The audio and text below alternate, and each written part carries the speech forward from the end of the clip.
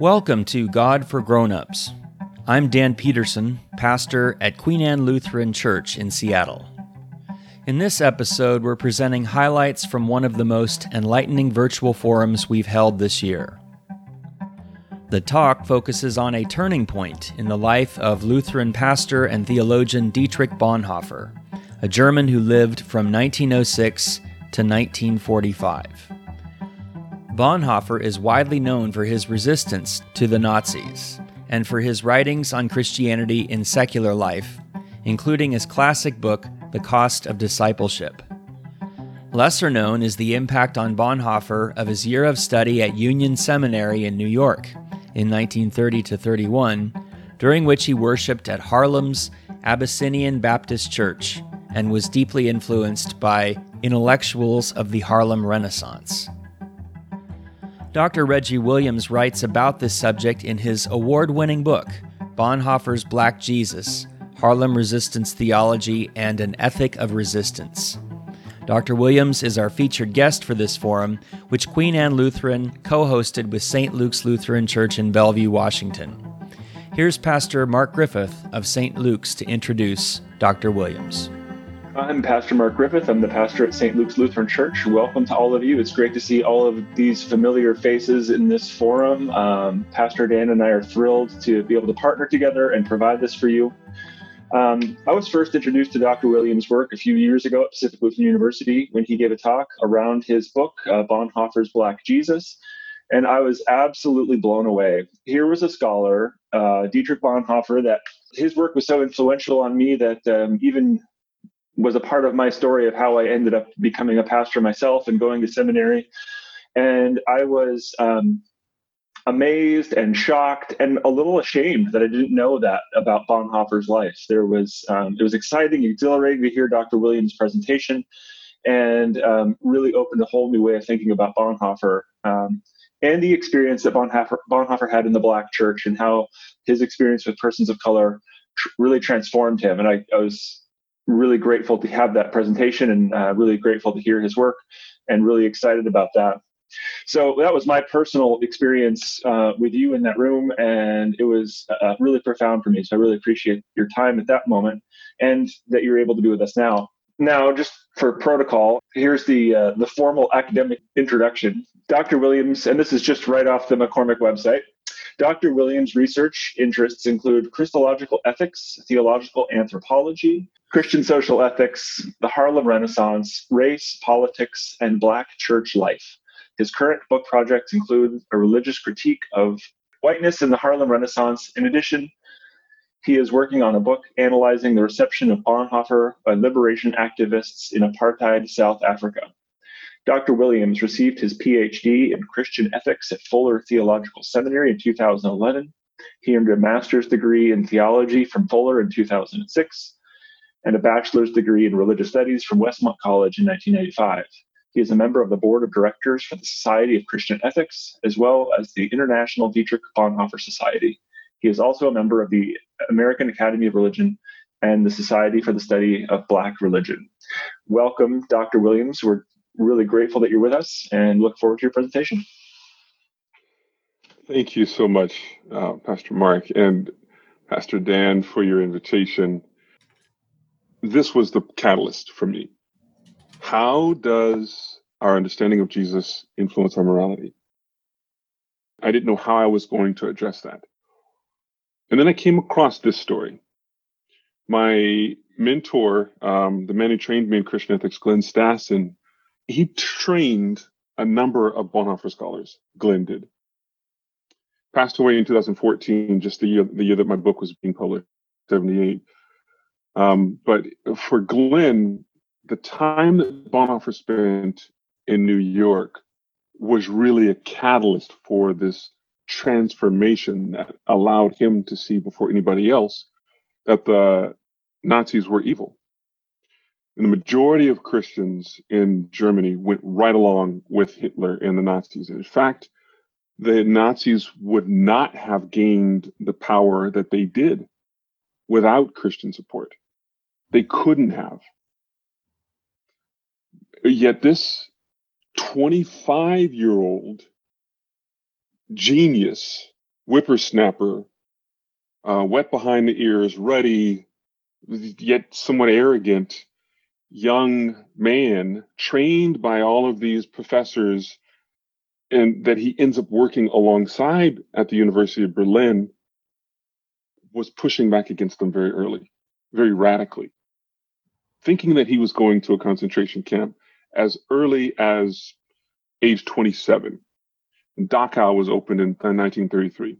So how did he gain this insight? He wasn't the only one, but he was very vocal and he wrote a lot. How did he gain this insight? Glenn said from time spent in a Black Baptist church in Harlem. Glenn was extremely Baptist, the most Baptist man I ever met. So he's very proud of his Baptist roots.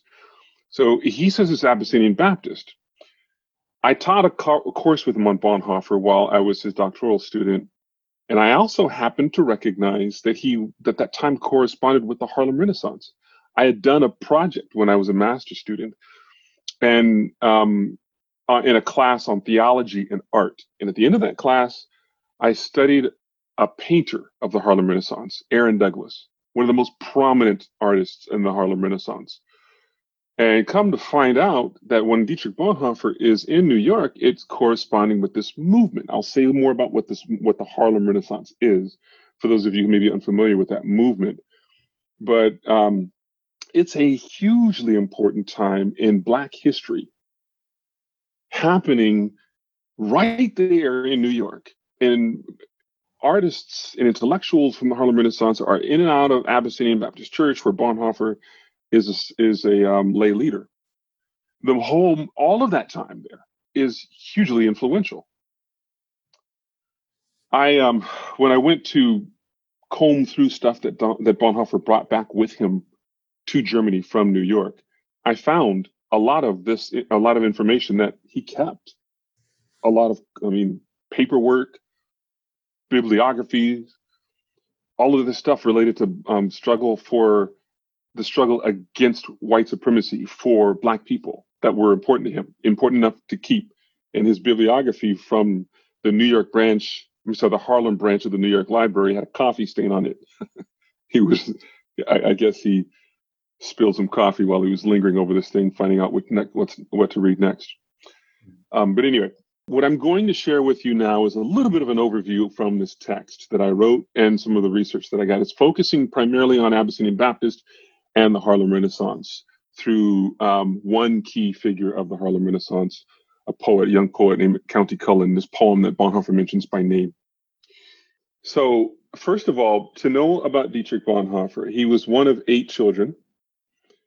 There were 4 boys and 4 girls.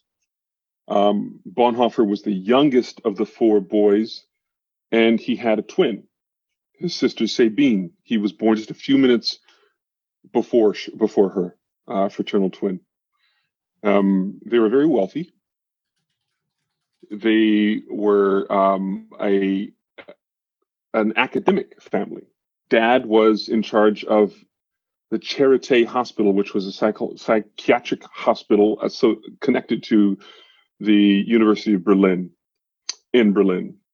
They had servants, and the kids were the older 5 were homeschooled, and the younger 3, they had a homeschooling interrupted when mom sent them to school when they moved into a neighborhood in Berlin that was associated with a lot of other different professors from the University of Berlin. And Bonhoeffer's family were not church-going. In fact, mom was the only one who had leanings, who was Christian. She did Bible study with the family, with the children at home. Dad was agnostic. The other brothers were not Christians, and neither were the sisters. So it's a very unusual thing for a theologian, especially of this nature, this stature, to come from a family that wasn't church-going. But everybody was baptized in church because that's just what you do. It's part of the culture. You get baptized, you have weddings and so forth. But Dietrich took that a bit deeper, and by the time he was age 13, he declared to his family that he wanted to be a theologian, this precocious kid. So that, by way of background, is his entry into the academy. And he is 24 years old when he's completed what is essentially 2 dissertations and achieved a teaching position at the University of Berlin. 24. Okay. 2 dissertations. But he was too young to be ordained in the Lutheran Church. He had to be 25 for that. So the man in charge of his ordination process recommended that he see the world a little bit. He's pretty young. See the world a bit. England was considered because he wanted to learn English better. They settled on the United States, and particularly New York. Not because of the quality of the school, but because New York presented itself as a broader school ground for Bonhoeffer. He wanted to learn theology, he says, as it is developed in circumstances completely different from our own. So he was already planning on being in Haarlem by the time he got there. So spring 1931 was the second semester of Bonhoeffer's Sloan Fellowship year at Union. The Sloan Fellowship was a fellowship, a scholarship presented to 3 European students. There was a French Sloan Fellow, there was a Swiss Sloan Fellow, and there was a German Sloan Fellow. Bonhoeffer obviously was the German one. The Sloan Fellowship recipients would typically come, get the equivalent of a Master of Divinity, which was at that time as a BD, Bachelor of Divinity, and then head back to their home country. The German Sloan Fellowship had 2 dissertations completed by the time he got there. He was not excited about being there trying to learn theology from people who he would really be his colleagues if they were good enough in his mind. So it was, but the spring 1931 was the second semester of his Sloan Fellowship year at Union. With the arrival of the spring, the influential stay in America for the 25-year-old genius from Berlin was nearing its final months. Miles Horton was a friend and fellow student with Bonhoeffer that year, who later recalled an uncharacteristic encounter with Bonhoeffer in the lobby of the seminary on Sunday afternoon in that spring semester. Horton saw Bonhoeffer as he was returning to the seminary from Abyssinian Baptist, this prominent Black Baptist church in Harlem, not more than 45 minutes walk from Union Seminary. Bonhoeffer was a lay leader there, where he and his friend Albert Franklin Fisher, one in a small number of African-American students at Union that year, and indeed I think there was only 2. They taught a Sunday school class to a group of boys. Miles Horton, noticed that Bonhoeffer was lingering in the lobby, and to Horton's surprise, he was quite emotional, Bonhoeffer was, which was out of character for his typically logical and unemotive temperament. He was excited to talk that day about church. Horton remembered Bonhoeffer referring to the Black church as the only time he had experienced religion in the United States.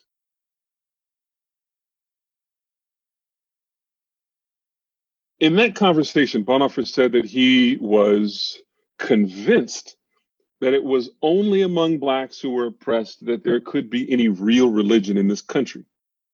As Horton reflected on this encounter with Bonhoeffer years later, he said, perhaps that Sunday afternoon, I witnessed a beginning of his identification with the oppressed, which played a role in the decision that led to his death.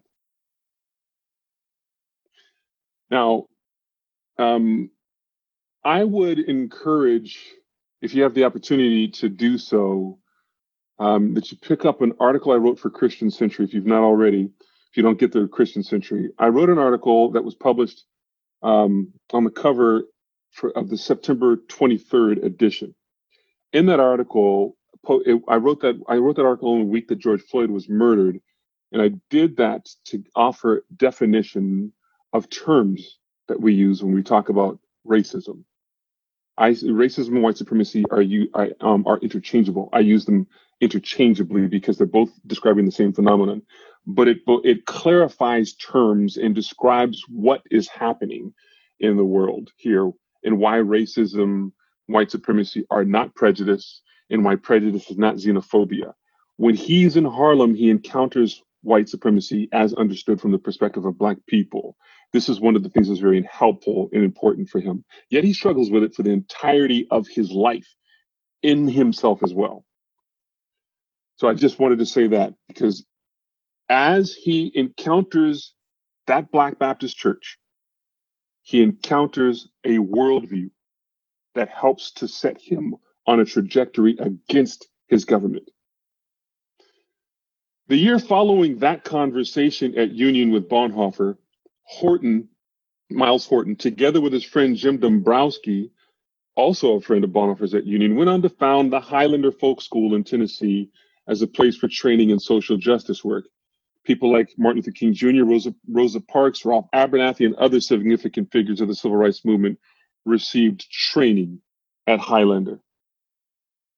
Like Horton and Dombrowski, Bonhoeffer was influenced by encounters with African Americans, which helped place him on a trajectory that saw solidarity and suffering with suffering and oppressed people as core Christian leadership. Yet Bonhoeffer was not always so excited about his stay in New York. In fact, when he first got there, he didn't have a whole lot of positive things to say. But in his end of the year church summary to the Federation office, he described a course that he took with Reinhold Niebuhr that I think is telling. He says that in a lecture course by Dr. Niebuhr, once described as the country's best theologian, Reinhold Niebuhr was, if you don't know that name. In a lecture course by Niebuhr, the social and Christian problem was discussed in the context of modern American literature. That was extremely informative. I learned much from my own experiences in Harlem, Bonhoeffer says. So he speaks positively about the course with Niebuhr. Dombrowski talks about him being excited. These are both experiences in the second semester. First semester, when he first gets there, he's not excited at all. In fact, for Bonhoeffer, there is no theology here. This is his first semester. Although I'm basically taking classes and lectures in dogmatics and philosophy of religion, the impression is overwhelmingly negative. They talk a blue streak without the slightest substantive foundation, with no evidence of any criteria. The students, on average 25 to 30 years old, are completely clueless. This guy coming from Germany is feeling himself a bit, and he's not excited about where he's at. Yet in that spring semester, he's talking about learning from Harlem, and he's excited about that church. What happened? What is this learning that he's doing in Harlem? I'm saying that difference corresponds with a developing appreciation for social justice as a core component of following Christ. It's a difference that was influenced by Harlem, experiences that he describes with Miles Horton that apprehended him in an uncharacteristically passionate way. Bonhoeffer's positive description of several spring semester courses, including Niebuhr's class, his encounter with Horton, they may tell us something of the personal significance of that year in New York from him and his subsequent Christian witness. What was this learning he was referring to in Harlem? We may begin to discern an answer to that by paying attention to what was happening in Harlem at that time. He was studying at Union during the Harlem Renaissance at Abyssinian Baptist, during the Great Depression. That means that all of his descriptions of his involvement in African American life, 1930-31, was occurring during this critical moment in world history and Black history. He also turned 25 during that year, in February of that year. Thus, in addition to that time and place being very influential in the course of Black history, Bonhoeffer was in Harlem experiencing that critical time while he was still young and impressionable. In New York, that Renaissance consisted of an effort to introduce, the Harlem Renaissance did, introduce the world to a new Negro. Now, what does this mean? The new Negro was something very different than the old Negro. In the old Negro, we might say, is caricatures of Black people created by white people to justify buying and selling Black people and subsequent practices of Jim Crow segregation. These are depictions of Black people that do not come from actual Black life. The Harlem Renaissance, as this slide depicts here, this is a painting from Aaron Douglas, the artist I told you I studied. This is one of 4 paintings that are in the Harlem branch of the New York Library, hanging there as in what he describes as this homage to Black life, the Negro, from slavery to freedom. Here in the far left-hand corner, a figure is depicted in the grips of deadly white supremacy, depicted as a phantom and deadly vapors. It's the death grips are about to grasp him, or he is in the death grips. It's death dealing. Over here on the right, he's fleeing those death grips on a cogwheel, symbol of industry. This is during industrialization. They're going up north for jobs. In the South, there were sharecropping and debt peonage. If you don't know, sharecropping is what happens after slavery when you've got acres and acres of land owned by people who don't know how to work it because they've had enslaved people working it. They own land, but no skills, farming skills. Then you had skilled labor with no property. They worked out an agreement, or at least white people made an agreement with the free labor. You can work our property, you can rent the equipment and borrow the seeds and the fertilizer, all the stuff for farming. And when the crop comes due, you just pay us what you owe us, which is basically a harvest. There were no laws in the South that white people were bound to respect when it comes to Black life. So Black people were subject to the benevolence of the white landowners, and they were somehow often short, regularly short during the harvest. And so what this created was this sense, was really another page, another chapter in the story of slavery, poverty for these sharecroppers constantly.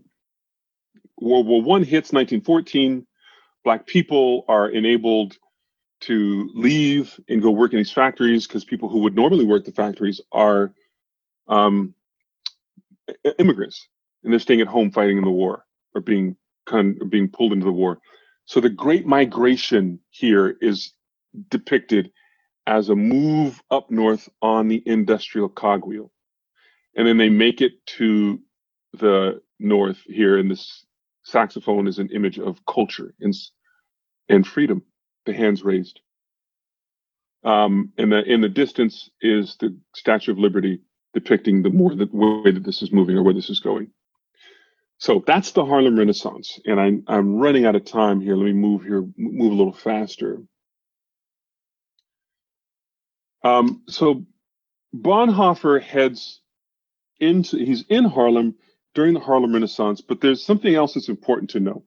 By the time that Bonhoeffer gets there, these two dissertations, really a doctoral dissertation and what the Germans call a habilitation, are all engaging this, what he would call a Christian concept of personhood, which is foundational for his understanding of, for his doctrine of the church, and which is, even that is centrally located on an understanding of Jesus.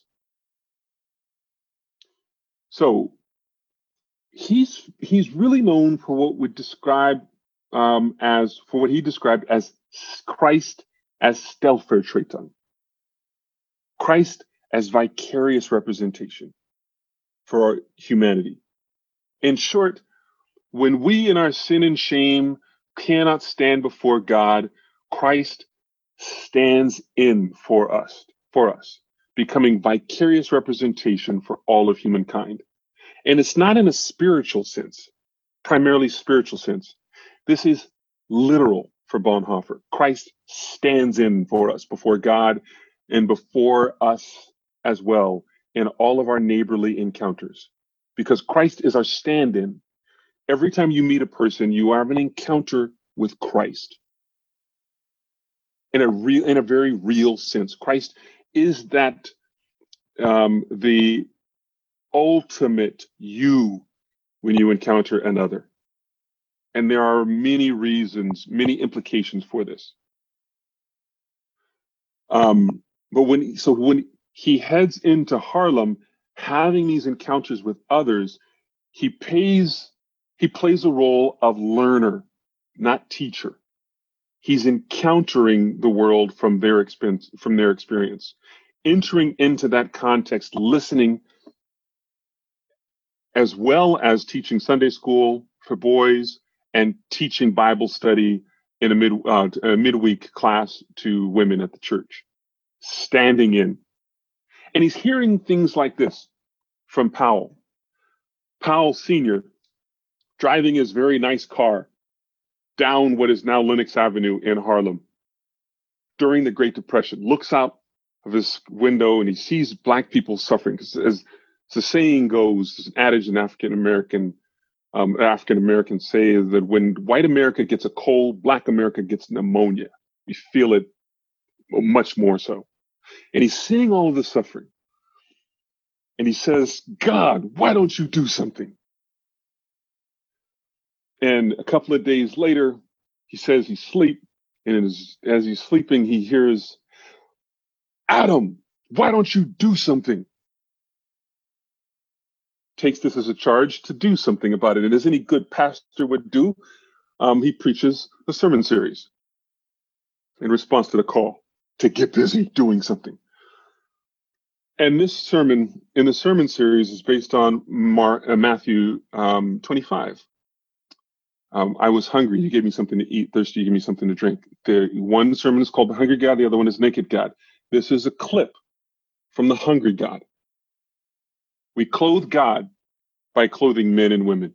Jesus interpreted this as a command to clothe men and women when they are naked. When you give men and women coats, shoes, and dresses, you're giving clothes to God. If the Bible does not mean this, it does not mean anything.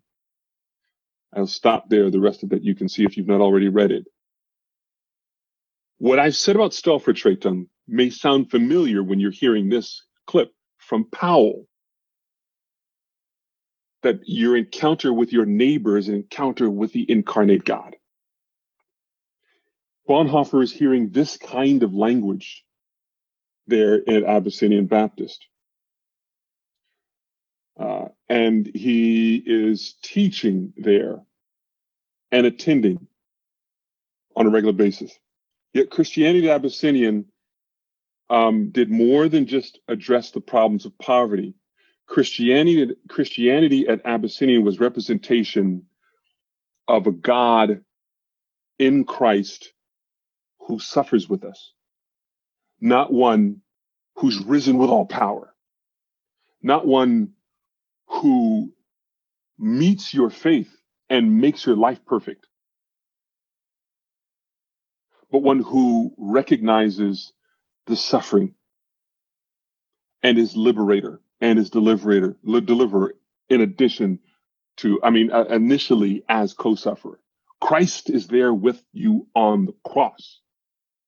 The connection made to Christ is connection in suffering, not in power. That's a very important distinction. Yet he's also encountering the Harlem Renaissance. So he's encountering this Christ at Abyssinian that's reflected in the work of the Harlem Renaissance, because the Harlem Renaissance artists and intellectuals are depicting this kind of engagement with Christ. What is this Christ that they're depicting? Well, if Black people are caricatured as immoral, the old Negro was immoral, lazy, violent, dumb, somehow deserving of the situation that they are in when they're in the noose. So the lynch law was what blacks were leaving from the South. Why blacks were leaving from the South is really refugees from terror, in addition to poverty. The depictions of black people made sense in a white racist world for that suffering. The same that happens on a regular basis today. After a black person is murdered, there is something drudged up about the past or about their being to correspond with, or actually to give reason to what your eyes have witnessed. This is fiction about black life to justify their horrible existence. But if the connection that black people make with Christ is in suffering, and black people on the cross with Christ, it's the corresponding knowledge that we know of Jesus on that cross that gives us this understanding of black suffering. Innocent, important, child of God. This is the black person on the cross. This is Black Christ. And Bonhoeffer is looking at society from this perspective. He talks about the veiled corner, using language that Du Bois makes mention of. And I have this quote here from Du Bois, so you'll understand when the language of the veil is an image that Du Bois is using. I've seen the human drama from a veiled corner, where all the outer tragedy and comedy have reproduced themselves in a microcosm from within. From this inner torment of souls, the human scene without has interpreted itself to me in unusual and even illuminating ways. The veiled corner. This is the perspective that black people have on a society where they exist but are not welcomed within, not part of. Okay. Bonhoeffer says this in a letter at the end. Letter home. Here one gets to see something of the real face of America, something that is hidden behind the veil of words in the American Constitution saying that all men are created equal. These are Bonhoeffer's words. I think I'm going a little bit over my time. I've gone over my time already. I wanted to close up by then, but let me just say here that he's also, this is all evidence of what he's hearing. He's talking about Black life there. These are his words, talking about the distinction between two Black leaders, prominent Black leaders, an argument that he's aware of that's speaking of Black renewal of Black self. And then he mentions this poem by name, County Cullen's The Black Christ, a fascinating poem about a lynching. And in this poem, there's a pious Black woman, pious Black mother. She's got two sons. The youngest ends up being lynched. And the oldest, who is in a role, functions in a role like Job's accusers, angry at mom, who is still holding to her faith while her son is being lynched. We have that narrative about us today, Black mothers constantly losing their children to white supremacy. And this mom kneels and prays, and the older son, seeing his mother in prayer, call on him now. I mocked, and try your faith against this deed, while I, with intent equally as sane, searching a motive for this pain, will hold a little stone on high and seek of it a reason why. Which stone or God will first reply? What has he done for you who spent a bleeding life for his content? Or is white Christ too also distraught by these dark skins his father wrought? White Christ, is he not also upset or distraught by the Black people that his dad has made? The next morning, the son who was lynched walks back through the front door, and he recognizes, oh my gosh, he's not with the lynchers. He's with us. O form immaculately born, betrayed 1,000 times each morn, as many times each night denied, surrendered, tortured, crucified. This is the poem that he's talking about. Black Christ, identifying with that family and suffering. He mentions it by name, Bonhoeffer does. Later, in 1939, when he does a full-on essay on Christianity in the United States called Protestantism Without Reformation, after a second trip that only lasted a few weeks. So all of that to say, when he, this is that poem, when he gets back to Germany, it's this kind of content that shapes his understanding of Christianity. He goes from having developed a concept as a theologian, really in his two dissertations, to being concerned about discipleship and taking his faith seriously and pushing back against white supremacy. Yet he struggles with this for the rest of his life, even internally. I'll stop there and we can have further conversation. I should probably describe to you this painting that you're seeing. This is Aaron Douglas again.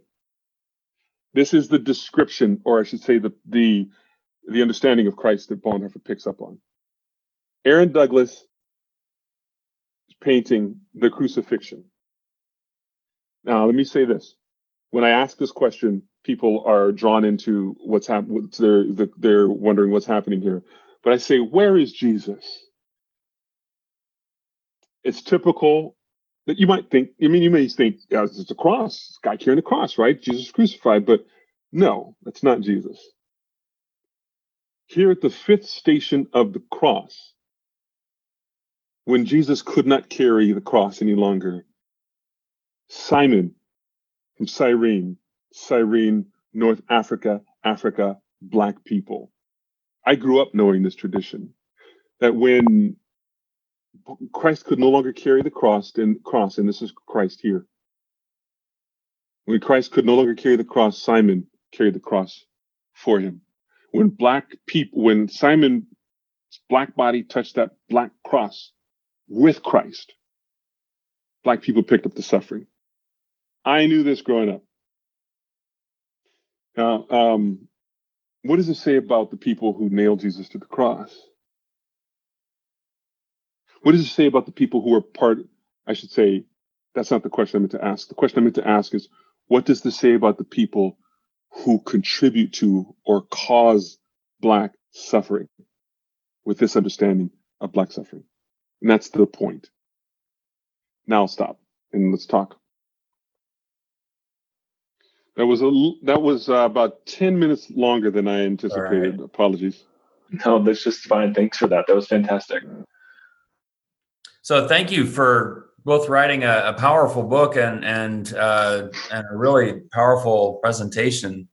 I have a number of questions. We spoke before the presentation about what inspired you to write the book, and I'm also curious about the reaction you got to the book or continue to get to the book.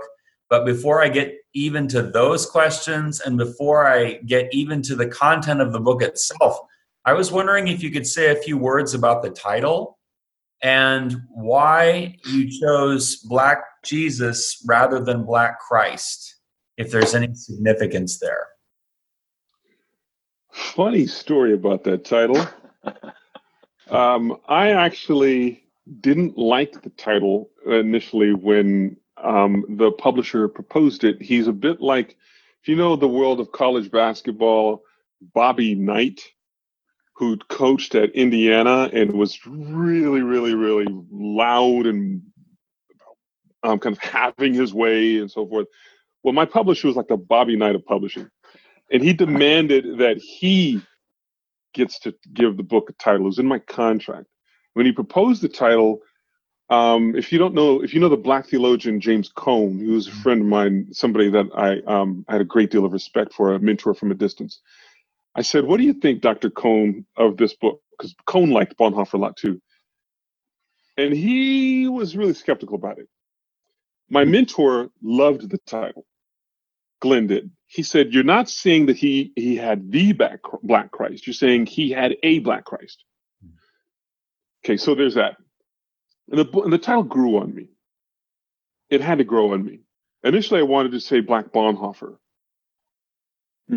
I wanted to call it Black Bonhoeffer. I wanted to describe a blackening that happened for him because of a transition in his in his way of seeing the world and his Christianity.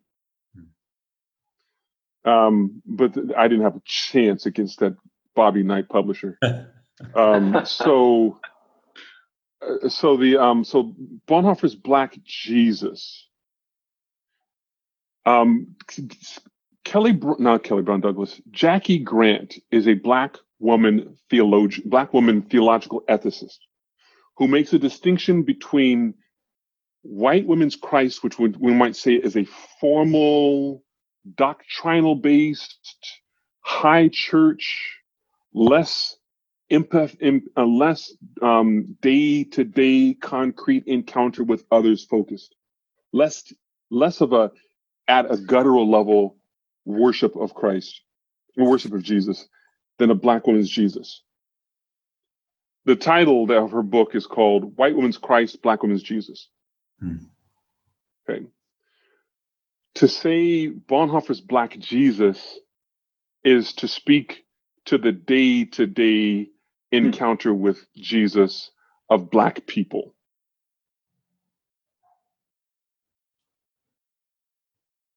Not in a formal sense, but in a very informal sense of he knows me. Jesus then being the more familiar, intimate term, and Christ being more of a separate or kind of abstract concept. Yeah. Formal religion versus family. Versus, familial. Right. And Black Jesus, as familial in a black world.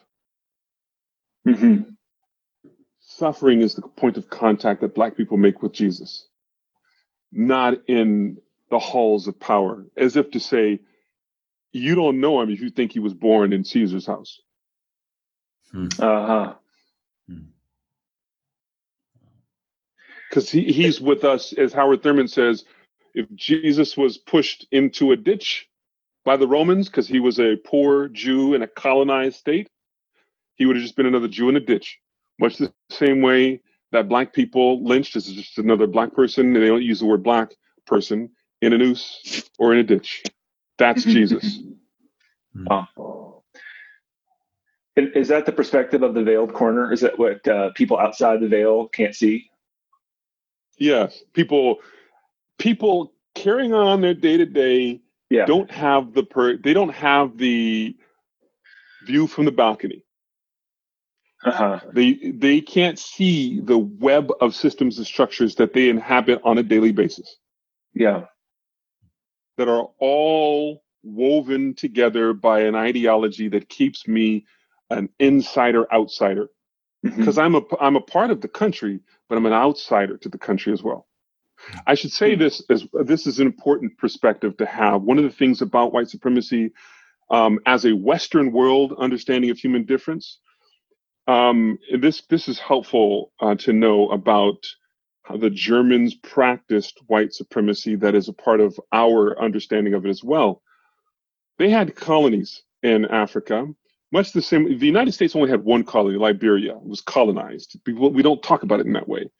But the Germans had several colonies.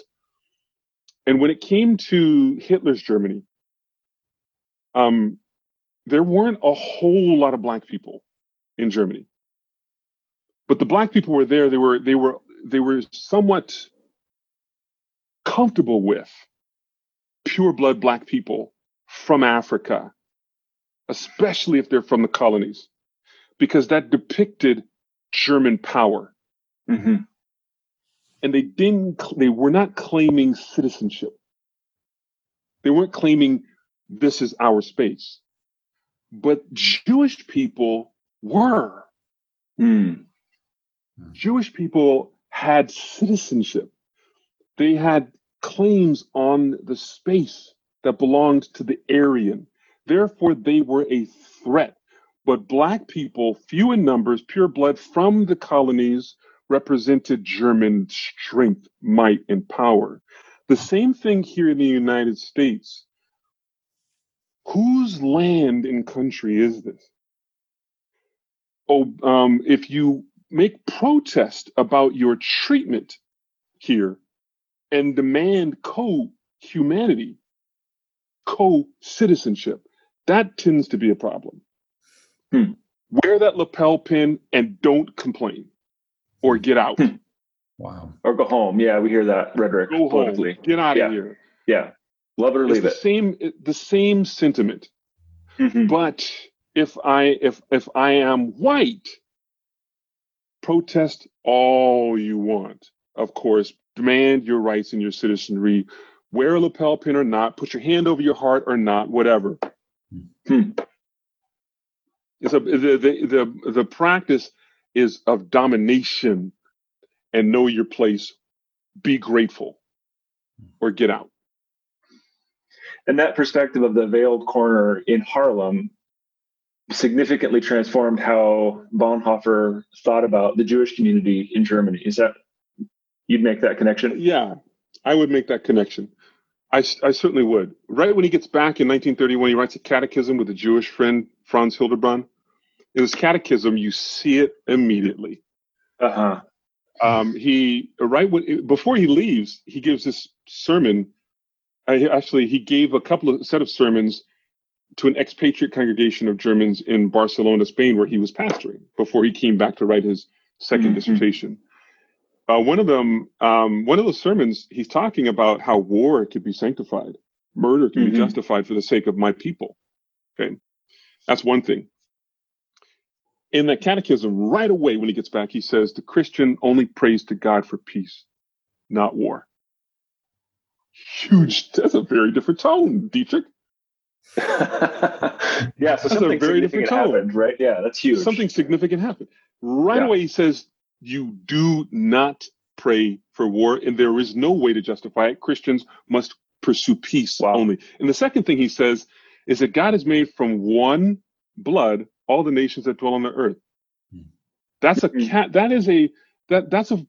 scripture that abolitionists used, and Du Bois was using it, much like the Lambs of the Veiled Corner. So, and other writers of the Harlem Renaissance. The other thing he says is that even though, and I'm paraphrasing, Christians may be uncomfortable with politics, engaging politically, there may come a time when Christians must act politically for the sake of loving your neighbor. Must engage the political structures for the sake of your neighbor. Yeah. That is not German. And is that the spoke in the wheel language? You know exactly where that's going. So this is 1931. By 1933, in that essay, The Church and the Jewish Question, he's making that exact claim. Yeah. Must seize the wheel of the political system, specifically for justice sake. Yeah, that's spoke in the wheel. Yeah. Or the actual phrasing is the church should throw itself into the spokes of the wheel. Fall into the spokes of the wheel. Yeah.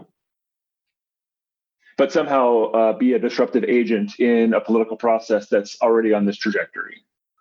Exactly. Yeah.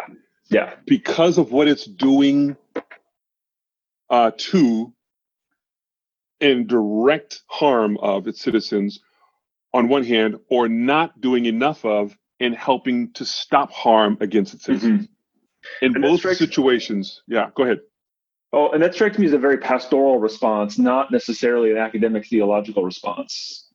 And so it sounds like in Harlem, Bonhoeffer learned to be a theologian in a very pastoral context, in the care for the community and the harm that's being inflicted on neighbors. Yes. There was a situation that happened while he was there that garnered international publicity. And that's the situation of the Scottsboro Nine.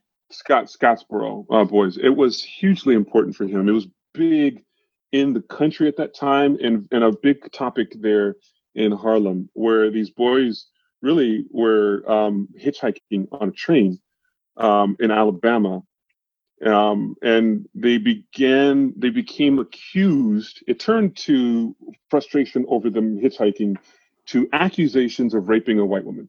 They got arrested and accused of rape, and they were rushed through trial, hastily convicted. It was a clear sham. Bonhoeffer wrote back to Germany asking for his church to also raise their voice in protest, and they said, that's a political issue. We don't get engaged in that. It's not the office of the pastor. And he was still writing about that in the book that he was concerned about that book that was published after he was dead, after he was killed, Ethics. Ethics, yeah. Yeah. He mentioned it in there. It was still on his mind. Yeah. And that wasn't the last time a pastor's been accused of being too political for the church. Yeah, no, it sure wasn't. Thanks to Dr. Reggie Williams for joining us at this forum. You can find a link to his book, Bonhoeffer's Black Jesus, in the show notes on this episode, along with links to more of his work. Thanks as well to Pastor Mark Griffith and St. Luke's Lutheran for co-hosting this forum with us. Learn more about upcoming forums at queenannelutheran.org. Until next time, I'm Pastor Dan Peterson. Thanks for listening to God for Grown-Ups.